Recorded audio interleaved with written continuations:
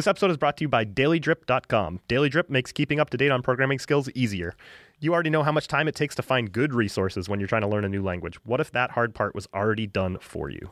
Sign up for Daily Drip and pick a topic that you want to learn about. Want to learn Elm? How about Elixir? Maybe you want to brush up on your CSS and HTML. Every weekday, you'll get a short video or reading delivered to you in your email inbox. The best part is it only takes 5 minutes a day. We have a special coupon code just for Bike Shed listeners. If you sign up using the coupon code BikeShed as one word, you'll save $9 on your first month, which means you can try out the Elm topic for free. Don't forget to use the coupon code BikeShed to show your support for our podcast. Make learning part of your daily routine with dailydrip.com. Thanks to Daily Drip for sponsoring today's show. Before we get started, I feel like we should just address something, and this is a little bit of a polarizing issue, and I know people might be tired of hearing about it, because I'm sure it's just all over their social media feeds, but Westworld. I was not expecting that.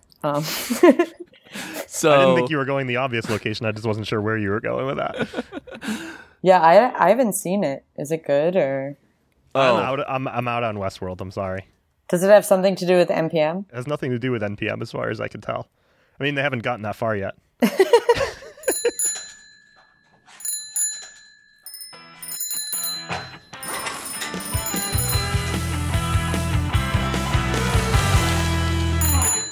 Hi, Sean. Hi, Derek. Hi, Ashley. Hi. We're joined today by Ashley Williams, works at NPM. Is that correct? That is correct, at least so far. Unless someone Okay. hasn't told me something. And what do you do? What do you do for NPM? Well, that's a bit complicated. Okay.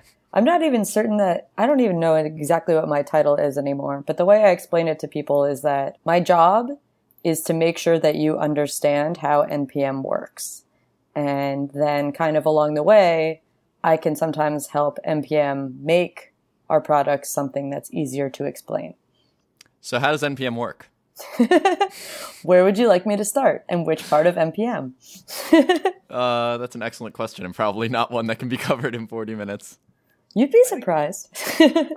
I do think one of the interesting things about NPM is that if you're coming from something like Ruby, NPM is much more than Ruby Gems is, right? NPM is a little bit of Ruby Gems and a little bit of Bundler and a little bit of Rake and a little bit of, I don't know, what else? Am I missing anything else? Yeah. Right. That's actually like a pretty fascinating comparison because of a topic that I assume is going to come up relatively soon in this podcast.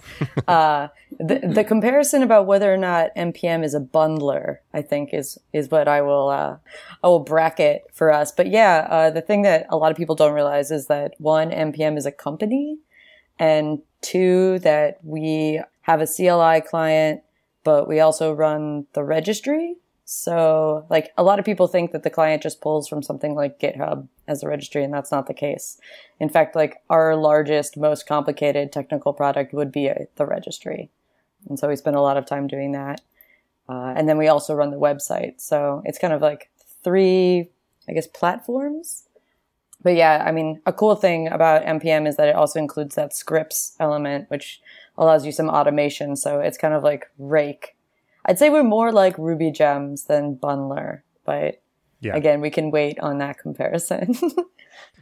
Right. And the ability from the CLI client to do things like run NPM test and just have that, no matter how you have your project configured, run your test suite is similar to how Ruby projects should be set up, and that you should be able to run Rake test and just have it run any associated tests. So that's like the runner part of it, right?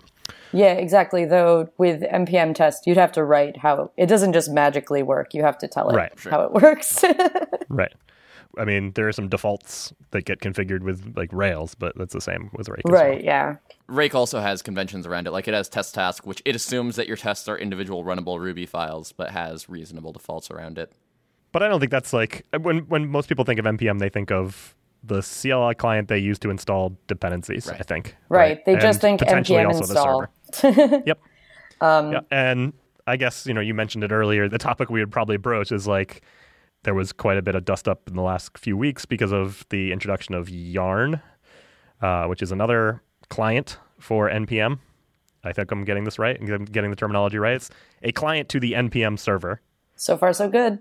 which does more bundler-like things. Like you had said, the NPM client CLI is not necessarily a bundler, whereas something like Yarn tries to be bundler. Right. So, I mean, it's both in Yarn's functionality, and honestly, if you think a little bit about its history, the relationship between Ruby Gems and Bundler is actually kind of similar to the one between Yarn and NPM, except let's take away all of the bad blood that happened between Bundler and Ruby Gems, which for anyone who was around back in the day knows that that was maybe not the smoothest thing.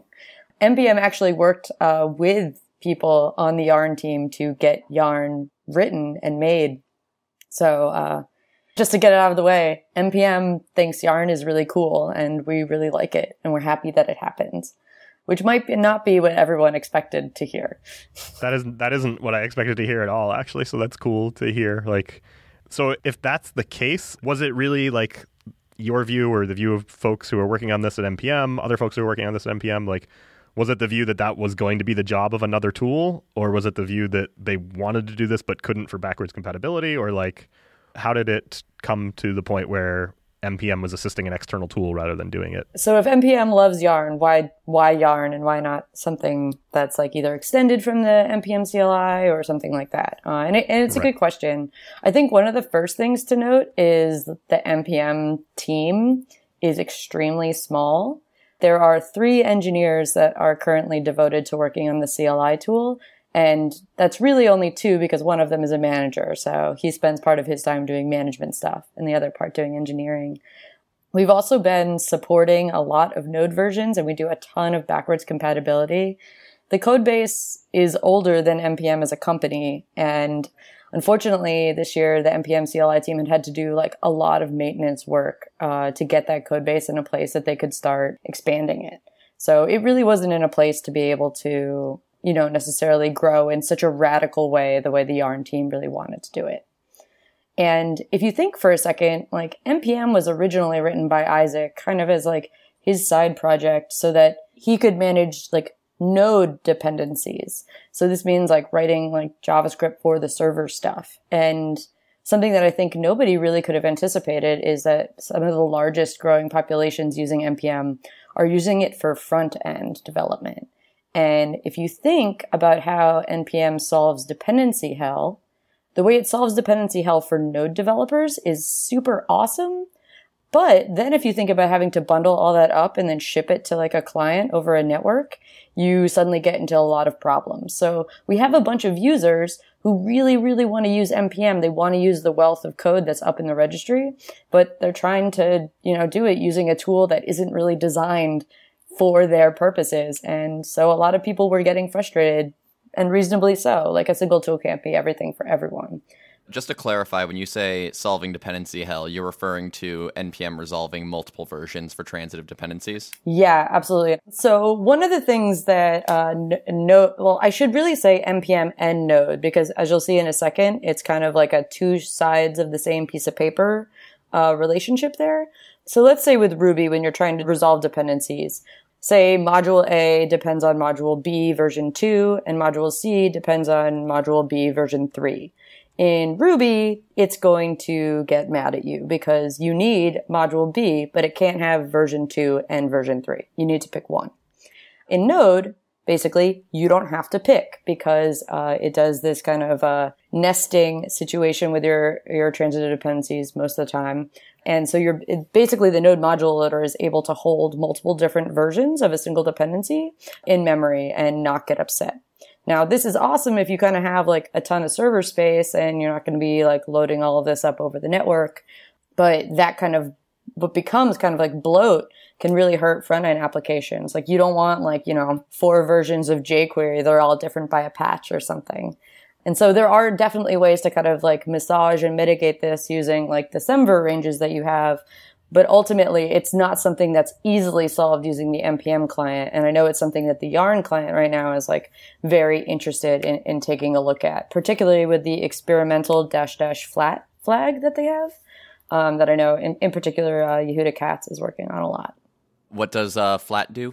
So the idea is that -- flat would, and this is not my work, this is Yehuda's work, I've only spoken with him about it a bit, but it would employ a constraint solver such that depending on how you cited the semver range for your dependencies and your dependencies cited that semver range, it would find the package that would like match the most of them. So instead of just getting the latest, which is kind of how the NPM one works, it would try and find the one that would match so it could limit the number of like the same copy of a package that you might have. Constraint solvers, which I've looked into just a little bit, are super fun, but very difficult problems. And I'm particularly curious to see, as work gets developed on that, if we're, one, how we'd be able to observe, and then two, if we did observe any changes in how people are declaring like their semver ranges in their package.jsons. Because I think some of that will have to change. If I recall, Yarn actually wanted to ship with the flat flag as default, but because of how the ecosystem currently exists, it was basically like impossible. So we won't only just see changes in tools, but we'll also need to kind of see some changes in the ecosystem, which I think is really exciting, honestly. So I guess the specific, like the way the ecosystem was using semver ranges or not using semver ranges, right? Was that like packages could say like, I just want to use version 1.7.3 of this because I know it works. And they hadn't previously had to think about how like a flattened dependency tree would impact that. Right. And that's often something that you'll see in like transitive dependencies that are way down at the bottom of your tree, for sure. I think it also has to do with the fact that a lot of people were kind of confused about how to use peer dependencies. So many types of dependencies. So what's a peer dependency? So a peer dependency is a type of dependency that you can declare in your package.json.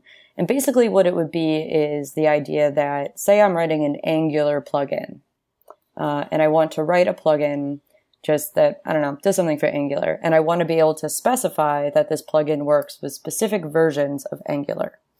I would write peer dependencies, and then I would list Angular, and I would list the version that's required.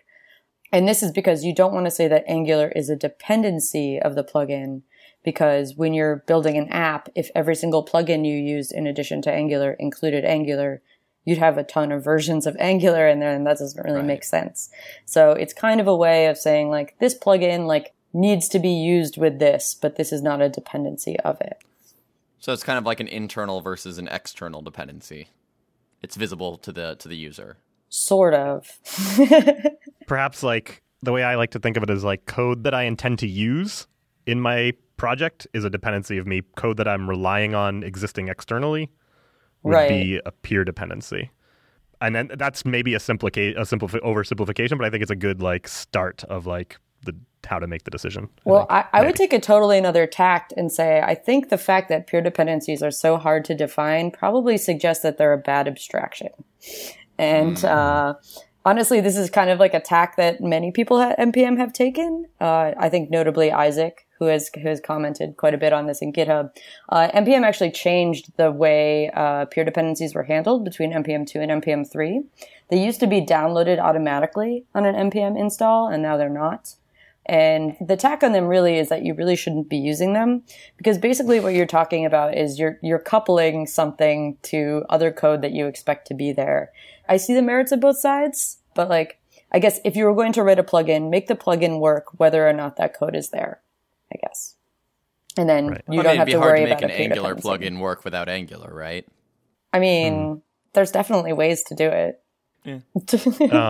Yeah, and I think these are problems that like, again, if you're coming from Ruby, I don't know what other languages have package managers like Ruby. Everything is a peer. Rust. Like there are no Rust. Does Rust not have? I thought Rust had the ability to have like the same kind of dependency tree that NPM does. Rust works closer to how NPM works than to how Ruby works. Oh yeah, for sure. But I guess Ruby, it just meant that they have a package manager. Right. What I meant was like in Ruby, everything is a peer. You don't have to worry about that distinction because everything gets resolved in the context of everything else that you're asking for as well, which results in really weird things happening. And if you, it has an opposite, like I think underestimate how hard that is for some people to understand because I've been doing it for so long. It's just like, oh, of course you can't install version 2 of this library because it's going to pull in version 3 of this transitive dependency, but up here of this other library, it depends on version 2 of that same transitive dependency. And of course, that's not going to work. And it only takes me a few minutes to figure that out and to come up with a solution to it, which is whether that's like, I'm going to patch this library or I'm going to use different dependencies. Well, I was about to say, I don't think it's necessarily super hard for people to understand where the conflict comes from. I think it's a lot harder to come up with a solution because both of the solutions you just listed there aren't terribly awesome. Right. Right. Well, I mean, the solution is there is no solution. Right. Basically. Yeah. The solution in like the Elixir land is sometimes you can do things like override. You can say like override. This would be applicable in situations where like a new version of Rails comes out. The gem you want to use depends on Rails, but hasn't been like updated to officially put that version of Rails in its gem spec. And so, oftentimes what you end up having to do is like fork that gem and change the gem spec. If it's something that just works on that new version of Rails and doesn't need any changes, sometimes that's all you need to do. Yeah. In Elixir land, you can say like, I think it's override or force or something like that. We can say like, just use this version. Don't worry about the hopefully everything works. Is that like the bang important of like package managers?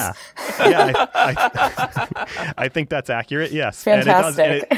And like I look at that and I think of like, wow, I wonder how much complexity having that feature causes when it tries to do the resolution. But so one thing that I think is really interesting, like it certainly wasn't my first introduction to dependency hell, but it's kind of where I got solidified was when I was working on Sinatra. And having to wrangle deps to work with each other and then also to work with different versions of Ruby that you support, including things like JRuby and Rubinius. We don't have this in Node land, but I remember like at least at one point the Sinatra like gem file had like several groups that had to be different for all the different types of Ruby. And that was a huge mess.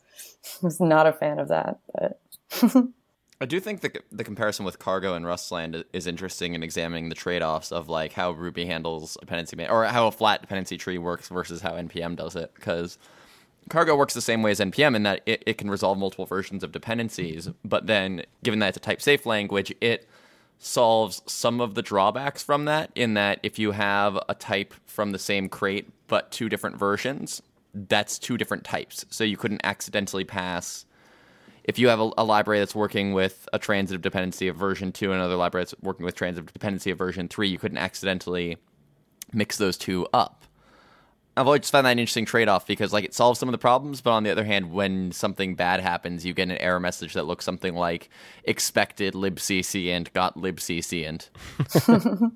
Yeah, I guess so. I would say that like kind of what you're talking about with those types of collisions, at least in my experience, happen extremely rarely, if almost not at all. Like even if your dep tree is like extremely long, just based on how the node module loader works, you're not going to like pollute a namespace unless you have some extremely, extremely irresponsible low-level transitive dependencies, which is possible. It's not even polluting namespaces. It's more like if library A produces it, like let's say Moment, for example. Yeah, that was the example I was going to give. Oh, no. Right? If you're using some library that gives you a Moment object from one version, and then you pass that to another library that expects a Moment object from a later version, and there's some just fundamental change in how Moment objects are represented between those 2 versions, right? That just blows up. That is definitely brutal. I mean, I guess the answer there is like, again, it's like that coupling is what you kind of want to avoid. Like necessarily to run into a problem like that, you would need like something to export a Moment object and then something to expect exactly that. And if you do that, then yeah, you're definitely going to run into problems. But there are also ways to mitigate that with how you design the interface of your package. Sure. I got to use Yarn for the first time couple weeks ago. We're working on a project here internally, and it's a React Native project. And I had not run the code in a while, and so like I downloaded the code and I ran npm install, and I was getting all these weird failures. And we like looked at some of the output, and we were like, "Well, what version of this are you running?" It was like, "Well, I'm running different dependencies than you are running." And I was like, "Okay, I'm tired of this problem." And I was like, okay, clearly the problem is that I downloaded different dependencies than you. I'm so frustrated by this. I just want a lock file. I'm going to cut us over. We're going to cut over to Yarn. And so we did that, and I was like, look, now we all have the same versions of dependencies, and then I ran my code, and it still failed. I was like, all right, well, that wasn't the problem, but I do feel better about, like, there's just something satisfying to me of knowing that, like, these are the things we tested against, these are the things that are going to get deployed every time we run Yarn install. It's going to install the exact same versions of these libraries on everybody's machine. And so I think Would you encourage people to use the Yarn client now for writing apps? So, I mean, I think there's a couple of things. First off, I was going to ask, before you tried Yarn, had you tried and or even heard of Shrinkwrap? Yes. So I didn't try it on this project, but I'd used it in an earlier project. And there were, like, I opened a couple issues about it as well, where it was just like, if you have a team of anything larger than one person, keeping that Shrinkwrap file up to date is a matter of, like, collective team hygiene. Were you using it on NPM 2 or 3? It was 2. Yeah. Is it better on 3 now? Oh my goodness, yes. So you don't need to, this manual updating that you're talking about, like basically in NPM 3, they made --save and --save dev also update the Shrinkwrap file. So yes, like the grievances of using Shrinkwrap with NPM 2 were heard loud and clear and were super improved in NPM 3. But, okay, maybe I should have tried that. I mean, either way, I think one of the things that's interesting, like Shrinkwrap has a couple of problems. The team itself will admit that, and I think there's a lot of things that we can do to improve it. But I think one of the biggest problems is discovery. Because it's not a default feature, a lot of people just haven't even heard of it. And then what's interesting about that is that also a lot of people who are coming from JavaScript, who aren't coming from a background of something like Ruby, they don't even know to necessarily want a lock file. So they don't know that Shrinkwrap exists, and they also wouldn't know how to search for it, because it's like a type of a solution that they haven't run into. They feel the problem, but they don't understand the solution. And so I do think that it's pretty cool that Yarn has a lock file by default. But something that happened with the Yarn launch, I think that surprised a lot of people, and there was like a mild outrage about it, was that people didn't understand that when Yarn installed a library, that it wouldn't respect the lock file. It was only when you were running it for an application. And like, this is the way I can kind of talk about, well, why the heck does NPM not have a lock file by default? And it's because fundamentally NPM was about writing and publishing libraries first and foremost. And so now it's suddenly turned into a platform where people are writing applications, people are writing front-end applications, people are doing lots of things with it. And so when I think about it, like, I think having a lock file, like, by default, if you're writing an application, is a super brilliant idea. But then if you're writing a library, it doesn't really make all that much sense. So, and that was like something that a lot of people in the JavaScript community just simply didn't understand. And I honestly think a lot of people in the Ruby community also don't understand that that's how that works, because the tools kind of slide over that detail. And even when Bundler first became popular, people who wrote libraries were checking in gemfile.lock into their libraries, which just assured that they never tested their app with updated dependencies that their users might be using. Right. And Yehuda wrote a big thing about it, which got circulated widely for many years and probably still gets circulated fairly widely when this I know when this came up recently with Yarn, I pulled it out of the woodwork and started sharing it with people just because it was very relevant all over again. And these are lessons that are kind of hard to learn. And the idea of like thinking about the registry as an ecosystem, I think is really, really interesting.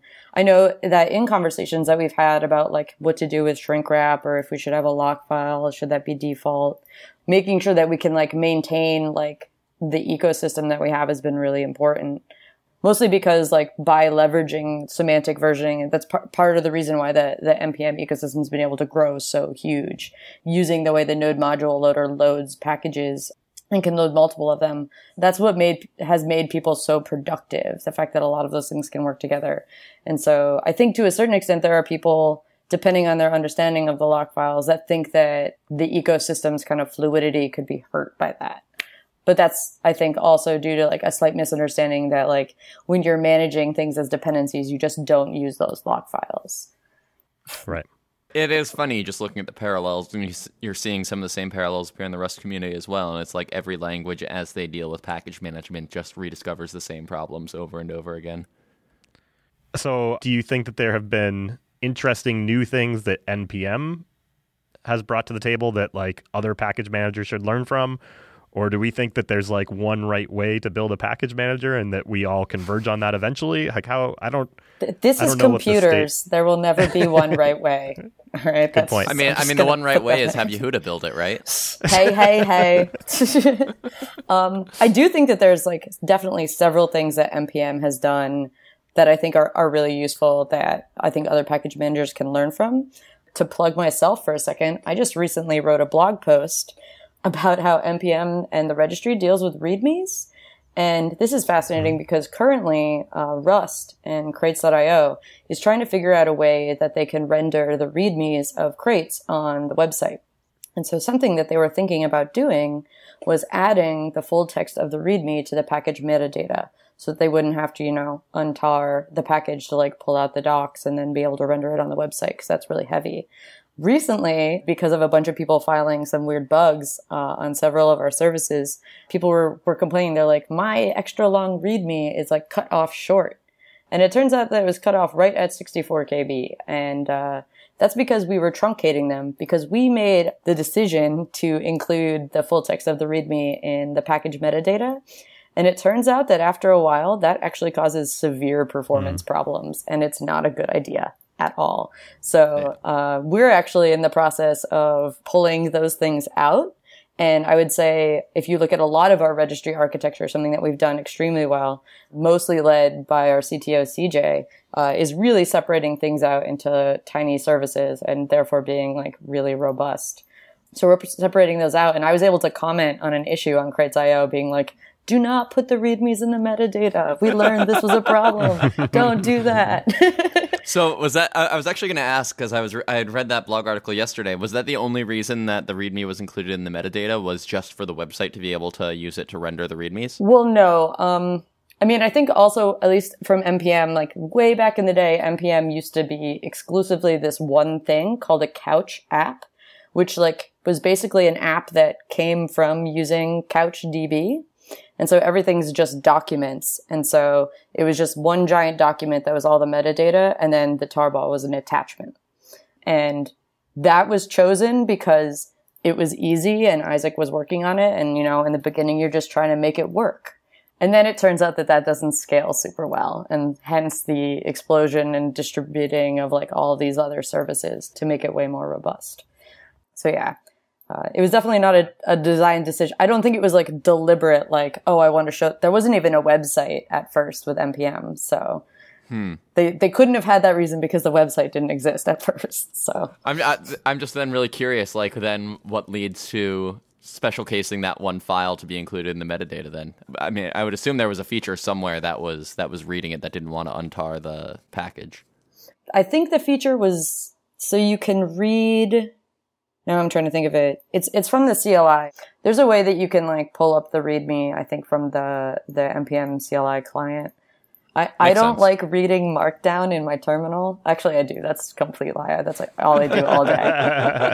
Now I'm just embarrassed. I'll have to poke around and figure out what it is. But yeah, I imagine it was so that you could read the README from the CLI client. Because that's how the docs originally were. And up until around a year ago, even the online docs had man page notation. And I finally created a package to switch that to actually be a link so you could click on stuff. It's my favorite package that I've ever made. It's called Mansplain for getting your man pages in plain HTML, obviously. That's great. Yeah, I complications of doing it aside, the fact that I can read the README directly on the NPM website is awesome, because when I'm searching for a dependency to use for some project somewhere, all I want to do is okay, I got to click into this thing, then I've got to click on to where it is on GitHub or whatever, and then I've got to read the README there. And having it just that one, eliminating that one step saves me a bunch of tabs that I have to open in my browser. Yeah, definitely. So I think it's awesome. And we're working really hard to make sure that the way we parse the Markdown matches the GitHub Markdown. As the person who manages that package also, let me tell you, GitHub Markdown is not based on a standard, and it's very hard to chase. That you should see the way they parse nested lists. It's bananas. Yeah, that was a thing a while ago where Jeff Atwood tried to do common Markdown or something, right? And John Gruber, who's the person who wrote Markdown the first time, was not really he really likes the idea that there's no Markdown standard. And as a software developer, I'm just it would be nice if I could just write the same Markdown everywhere. I literally, I think it was 2 weeks ago now, wrote something that just will scrape the generated markup from GitHub and compare it to what the package that we run on the NPM website, just so I can then just file issues for all the little tiny things that are different, because our goal is just for it to be exactly the same. I was gonna say, why do you even need to render it on the website? Just curl up to GitHub and grab that element and put that. So Just iframe GitHub's README. there are a lot of, oh my gosh, okay. I don't know. There are a lot of reasons that we don't use GitHub as a backend at NPM, but one is if they even had like, we DDoS them like constantly, so we can't do that. It's a respect thing, so we'll just have to keep chasing their markdown standard. Maybe one day I'll get an army of volunteers to help me document the spec, and we'll gift it back to them. Yeah, there was a package manager. Was it CocoaPods or it something? It is maybe? CocoaPods. I recently was writing another blog post. Yeah. Where GitHub actually had to make changes in how GitHub works in order to accommodate continued use of CocoaPods. We'll link to there was like a pull request, and I think they also submitted patches to CocoaPods as well. Yeah, they have there's also some pretty amazing graphs of like the traffic from CocoaPods alone like blew like nearly everything else out of the water by quite a bit. Yeah. Oh, is this the please don't use GitHub as a CDN debacle? I don't know if that's. Yes, I think that's it. No, I just remember cracking up when I was reading through the GitHub response there, because one of the things they said was please stop using GitHub as a CDN. Is there something that you're excited about NPM wise or otherwise that we haven't talked about that you want to talk about? So there is one cool thing that could potentially be a transition that I can only say coyly. But sure. So our registry team is always looking to make things faster and more reliable. And we recently asked ourselves the question, why are our backend services written in Node? And the answer was, because everybody here writes Node. And we're like, is that a good reason? And originally our CTO was playing around with Go, but got frustrated, recently picked up Rust, and we have been in the process of some oxidation. Ooh, that's pretty cool. Exciting. So, do you perhaps need a Postgres data map or object relational mapper or whatever you want to call it, Sean? Because I know somebody who makes one. Yeah, I have a couple cool stickers from that. There's definitely a chance that we may. I know. I know that our goal is primarily to focus on the really, really performance, like dependent, like heavy computation stuff that we would do. But yeah, I mean, this is still all like very experimental, but it's been kind of fun getting to watch my worlds collide just a little bit. Yeah, that's cool. I like that that's happening. I just think it's a good sign for like, I don't know, humanity. I mean, another cool thing is I was talking to CJ, and she was working on one of the things, and she ran into like kind of a dependency question that she didn't understand. And it's because in your cargo.toml file, when you write like my dependency equals like 4.0.0, there's an implicit like hat there. Yep. And that was extremely unclear to CJ. For what it's worth, it was also extremely unclear to me when I first did it.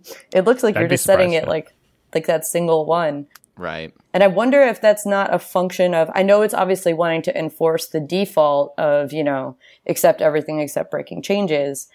But it's funny that it has to do it kind of implicitly because there's no like cargo -install --save or something like this. So, right. It's just used to the lock file by default. Right. So I don't know. That was like definitely a weird thing. And when we ran into it, I'm not going to lie, Steve and I may have bickered a bit about that being a default. That's hard to understand. For what it's worth, I get at least once every 2 weeks, somebody opens up an issue on Diesel or a pull request to Diesel trying to change one of our dependencies to have the hat, because they don't realize it's the default either. So yeah. I think it's a large portion of the community that's confused by it. I mean, if I ran Rust, I would definitely just put it in crates.io, because you have that little line on the package page or the crate page, I guess, where you just are supposed to like cut and paste it and drop it in your cargo.toml.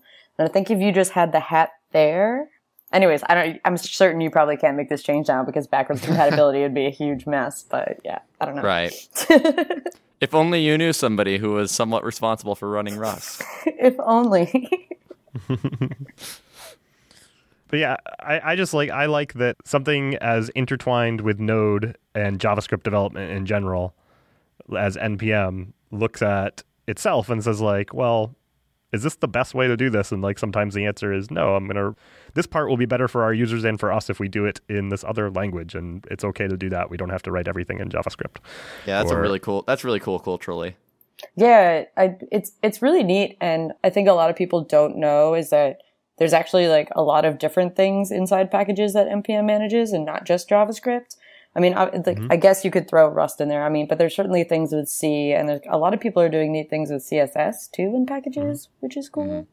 But yeah, the engineering culture at NPM is really fantastic, and I think everybody on the team kind of also has like their own little side thing that they really dig, and we kind of like all bring that to the table, which is, I don't know, I've really enjoyed it. One neat thing that we did that might be worth linking out to is at NPM Camp, we actually had a panel of people who run package managers. So we had Andre Arco, Steve Klabnik, Sam Giddens talking about CocoaPods, and then Bundler and Cargo, all in kind of the relation. And I think that being able to have that conversation actually taught us a lot. And looking to what other package managers are doing is something that like NPM is obviously doing, because you can't just teach yourself all of your own lessons. It's worth it to learn some lessons from other people. Yeah, that sounds fascinating. I would definitely available online. Yeah, all of the Cool. NPM camp videos are on YouTube, I think. So I can grab you those links. I will watch that and put it in the show notes. So that's cool. Awesome. So this episode is probably going to come out the week of Thanksgiving, and I always forget about that. Well, always. This is like the second year of the podcast. So I quickly want to say thank you to our producer, Tom Obarski, who does great work on this show every week and gives us a really awesome sounding podcast. So thanks to him. Thanks to Thoughtbot and to Shopify for giving Sean and I the time to do the show. Thanks to all of our guests like Ashley and other people that have joined us throughout the couple of years we've been doing the show. Thanks to everybody who listens. Anybody else we should thank, Sean? I agree. Thank you to all of those people. And generally, happy Thanksgiving. If Thanksgiving is a thing that you celebrate, then happy Thanksgiving. If it's not, thank you anyway. What if you live in Canada and Thanksgiving is a thing? Then that I'm you already. celebrate, I but guess it was I'm last late. month. Yeah, I guess I'm You're late. very I'm sorry. late. Yeah, I'm sorry. It's okay. Sorry, I'm It's late. okay. It's not real Thanksgiving. All right, Ashley, did you have anything that you wanted to talk about that we haven't? I guess if you're interested in Node and don't know Node, I run a program called Node Together that you should check out. And if you don't know Rust and you want to learn Rust, I've written a bunch of learning materials for Rust also. So I always like to end things with, if you don't know this stuff, teach yourself. It's super cool and you can do it. Okay, cool. We'll link to both of those in the show notes as well. Yep. Show notes for this episode can be found at bikeshed.fm/89. As always, ratings and reviews on iTunes or Google Play are much appreciated. If you have feedback about this show or any other show, you can tweet us @_BikeShed, email us at host@bikeshed.fm, or leave a comment on the website. Thanks for listening to Bike Shed, and we'll see you next time.